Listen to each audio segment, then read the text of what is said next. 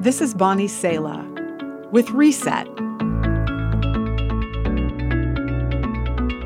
Think about this. If our greatest need was money, perhaps God would have sent someone to teach business.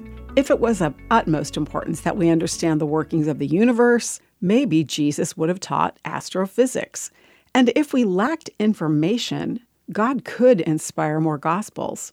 Instead, God sent his son Jesus to rescue us from sin by demonstrating self-sacrificing love. The name Jesus means God is salvation. So the angel who visited Jesus' earthly father Joseph instructed him, "You are to give him the name Jesus, because he will save his people from their sins." Sin isn't just a name for the evil things we do, but a power we are under when we are separated from God.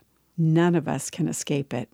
As the Bible explains, all have sinned and fall short of the glory of God.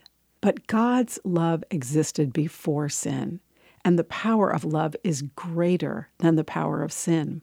Salvation is our name for the love of God that rescues us from sin and brings us into communion with him.